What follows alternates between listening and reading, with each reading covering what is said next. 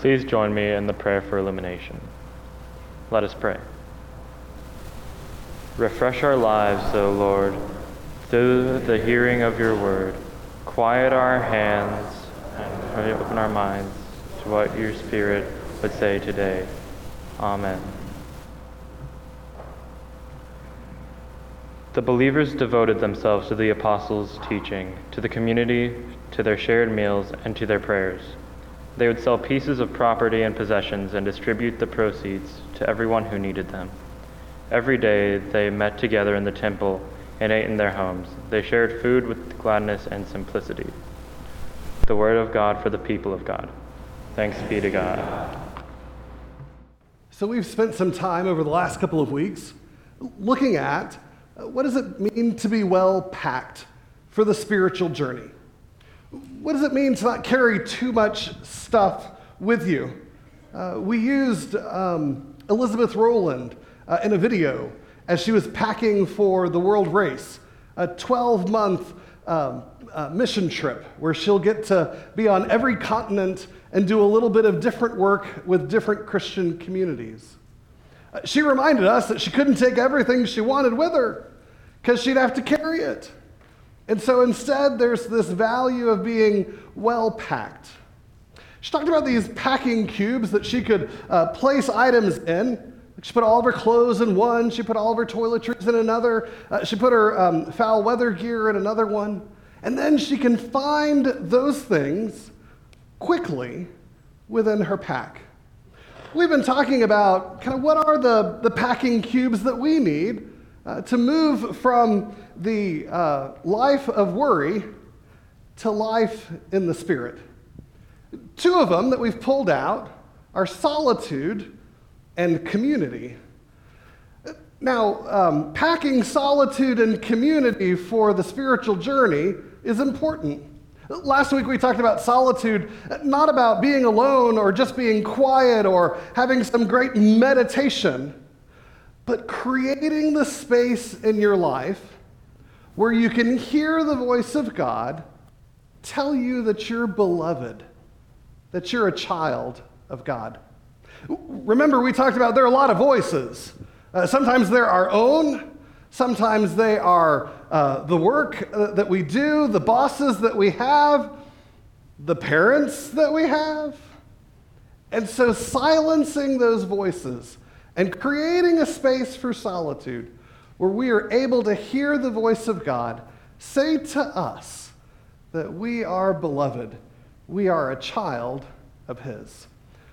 As we move on from solitude, the second packing cube is community. You see, solitude comes first in that we hear and understand that we are a child of God's, and community is our decision to surround ourselves with people who have come to that same resolution or recognition, and then we choose to live together as a family to share the truth with others. Our scripture is a story of community. Now, it's an interesting story. I love Acts 2:42. All the believers were united and shared everything together. Have you ever watched one of those cooking shows? Or maybe not even a cooking show. Maybe it's a segment on a morning TV news show. They bring out the celebrity chef. They give you a 3-step recipe to do something amazing. They get together, someone's already measured out all the ingredients, they've already preheated the oven, they've already greased the pan, the pot holders and trivets and apron all match. It's nothing like when I cook. They mix all of the ingredients together. They conveniently have that torch that you do the top of the flambe with already there. They put it into the oven, and they say, you just set it for 20 minutes, and what you'll get is, they step to the other oven, they open it up, and out comes this beautiful, I don't know, you name it, that most likely, Michael Heather would have made, right? Is Michael here? Michael's kind of our resident chef, right? Now, first of all, I want to say that it never is that easy. Right, whatever it is. It can be a casserole, it can be something that rises, it can be something that needs to be powdered with powdered sugar. It's never that easy. Second observation, there's a definition of affluence in my life, and one of them is having two stoves. Two stoves right next to each other, right? Okay, so y'all have two stoves. All right. My other definition of affluence is people who walk around with their iPad or tablet outside of a protective case. I just can't imagine that you have that much money laying around. Okay, so at least I found the felt need there, all right? These cooking shows show you the finished product. They show you the best of what it can be with the ingredients at hand. I believe Acts 2:42 is kind of like that. I mean, it's a beautiful picture of community, but they don't show you what needs to happen behind the scenes. I mean, so easily, right? The writer of Acts says, every day they met together in the temple and ate in their homes. They shared food with gladness and simplicity, right? I feel like it's an episode of The Waltons that we're watching, right? They don't really show you what happens behind the scenes. Now, y'all do a fellowship meal really well, right? And if you haven't figured out, it's Taco Tuesday, and we're having a fellowship meal after church today. Tacos, it'll be a wonderful time. I hope that you'll come. Y'all do it really well. But I can remember going to my first church, and as I walked up to the fellowship meal, the potluck table, I could feel the eyes on me. I was the new pastor. As I'm walking down the row, picking things, I could tell someone was watching me as I got to the ambrosia, because it was her recipe that came for generations, and the new pastor better get a little bit of that ambrosia, right? It came up to the scalloped potatoes, and there was somebody there. They really should give the new pastor the church's cookbook first, right? And if they'll put the pictures of the people who contribute the recipes, then I can make sure that I make sure my plate looks like the crowd that's there, right? So at the end of walking through the potluck, my plate does not look like someone who has gained wisdom through wellness and good eating. It looks like I am clearly trying to get everyone's approval as it's mounted up. Oh, yeah, Miss So-and-so, I got your ambrosia. It's right there on the bottom, do you see? Mixed with the scalloped potatoes. They shared food with gladness and simplicity. It's not a TV shot. It's not a segment of 3.5 minutes. Community takes work. Community takes vulnerability. Community takes forgiveness and celebration. Community is more than just 5 really great verses that tell us what could be. When I think about community can be defined as the place where the person you least want to live with always lives. Now, some of you are thinking of somebody a few rows in front of the pew or behind the pew where you're sitting today, but I'd be willing to say the definition of that one person that makes community most uncomfortable is yourself. It's that place where the person you least want to live with always is there. In community, we tend to trip over ourselves. We trip over our expectations. We trip over our negative thoughts. We trip over whether we measure up. Even in the Bible, community is not perfect. When we list out the disciples, we start with James and John and Peter, right? That threesome. As we move down, we'll throw in Bartholomew, a Simon or two, and we get towards the bottom and there's a Thaddeus. But always remember the 12th name on the list of disciples is always Judas. Notice that he's included. The community isn't just a bunch of like-minded people. That there's a great, kind of TV situation comedy that everything always turns out right. In the story of Jesus' disciples, there's one that betrays them. There's one. Sometimes it's us. Community is a challenge because it requires forgiveness. In community, we have to kind of realize and figure out that we can't do it all. We find ourselves, we might choose to lead something, we might choose to support and serve, we might choose to be a caregiver, a care receiver, but quickly we come to realize that we don't have it all. In community, it's almost like you've been put under the microscope. And so forgiveness in community is allowing the other person to not to have to be God, to not have to be perfect, to not have to do everything right. And of course, forgiveness as offered is forgiveness as received.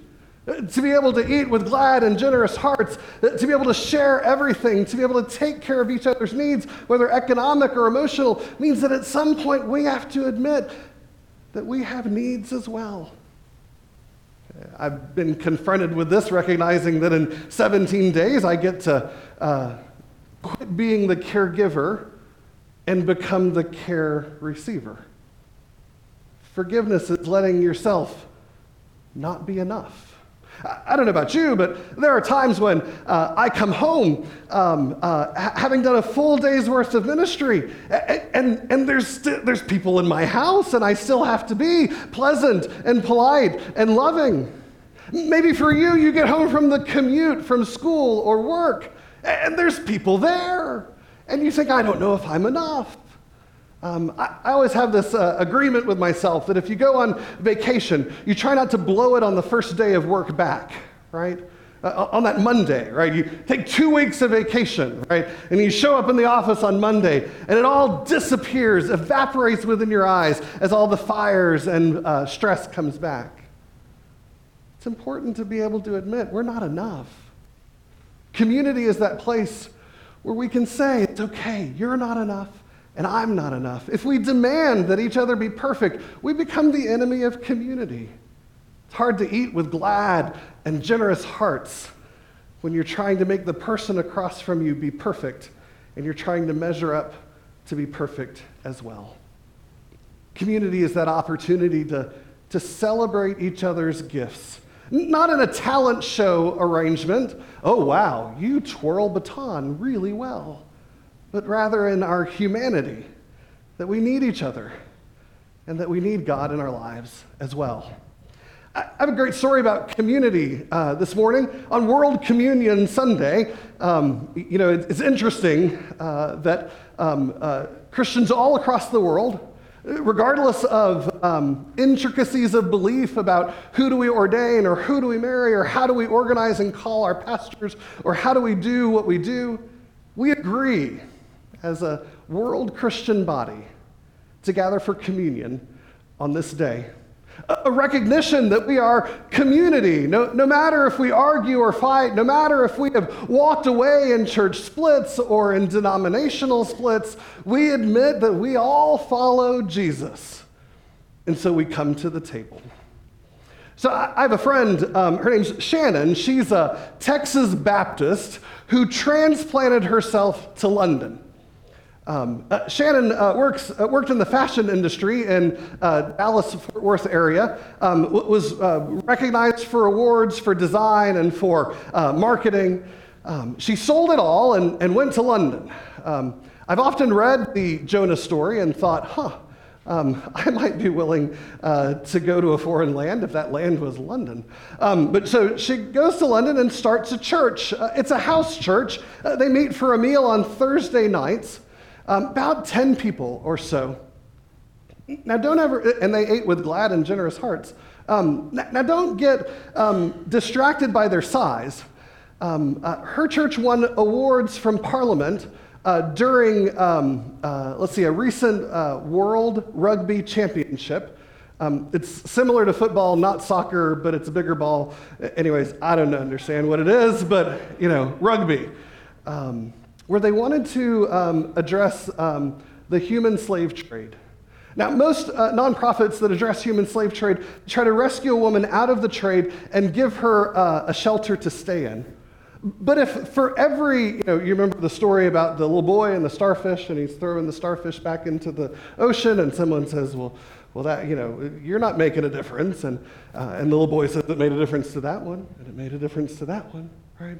So for every starfish that you throw back into the sea, you have to provide a shelter and a bed. It's really expensive. So Shannon and her church thought through and said, let's be economists. If the problem is supply and demand, let's cut demand. And so through social media, they call them beer mats, but it's coasters in pubs, and through doing focus groups and events in pubs, they measured social opinion before the rugby championship and after. They made a 66% difference in male friends' willingness to call out another friend who might participate in the human slave trade. Prior to their work, they surveyed all the people who went to pubs and said, can the church make a difference in the world? It was like 5% said the church could make a difference in the world after the rugby championship. 75% said the church can make a difference in the world. They did it on $10,000. So Shannon's one of these, I call them Christian social entrepreneurs. Another work that they did, they ended up getting the cast-offs from a textile mill that were all beautiful silk scarves. And one of the needs for their community is to make a difference in the lives of homeless women or women who live in shelters.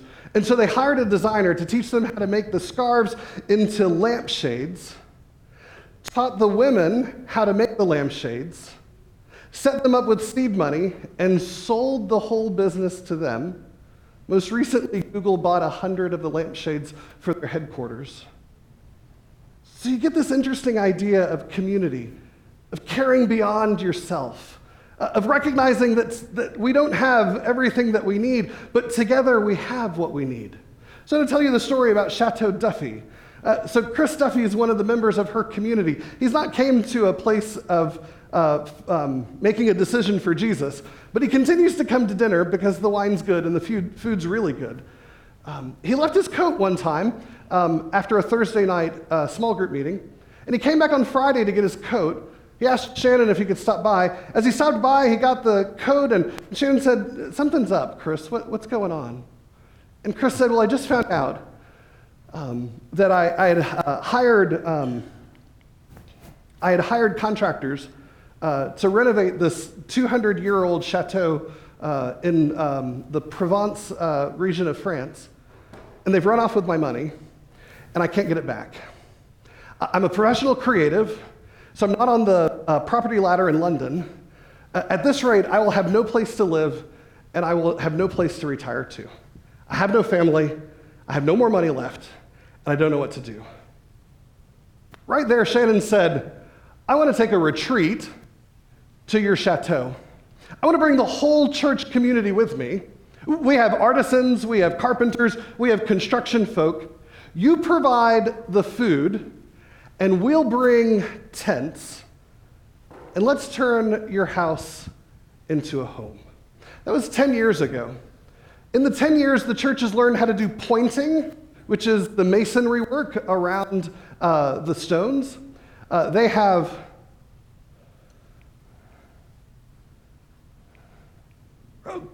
They have worked on the roof. They have put in a septic tank. They have adjusted the beams in the roof. They have spent life together in France. They have worked on Chateau Duffy. After the first trip that they took, Chris said, thank you so much. In tears, he says, thank you so much for coming and making my house into a home. For each one of you that comes just for 1 week, it was a 1-week retreat.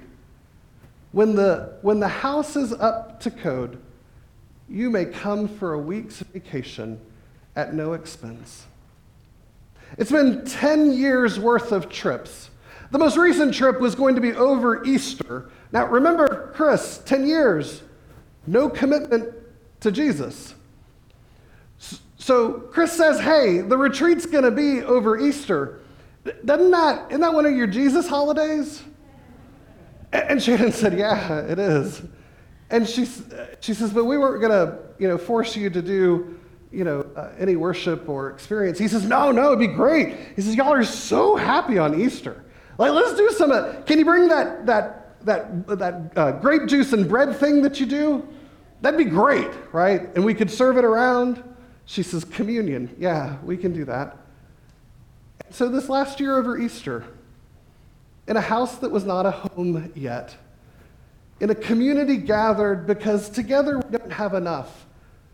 I mean, individually we don't have enough, but together we can make a difference.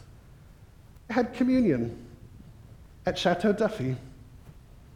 It's interesting. When we met with Shannon in London last year, we asked one of those great young clergy questions, what's your conversion rate? That's fancy church speak to say, how many weeks does it take for somebody who shows up in the parking lot new to become a member? She says, I think 13 years, but we've only been at this for 11. Check back with me in 2 more years. What does community look like? Community is a place where we own up to the fact that we don't have it all done. And we look into the face of others, and we love and care. We offer forgiveness. We celebrate differences. And together with Jesus, we make a difference in the world. Not unlike gathering at the table for World Communion Sunday, where we truly do believe that a great cloud of witnesses is present. The saints of old, those saints with big S's and those saints with little s's, those who have guided us to this point, and those who have made a difference in our lives, all gather around the table to be remembered in the presence of Jesus as holy community. In the name of the Father, the Son, and the Holy Spirit, amen.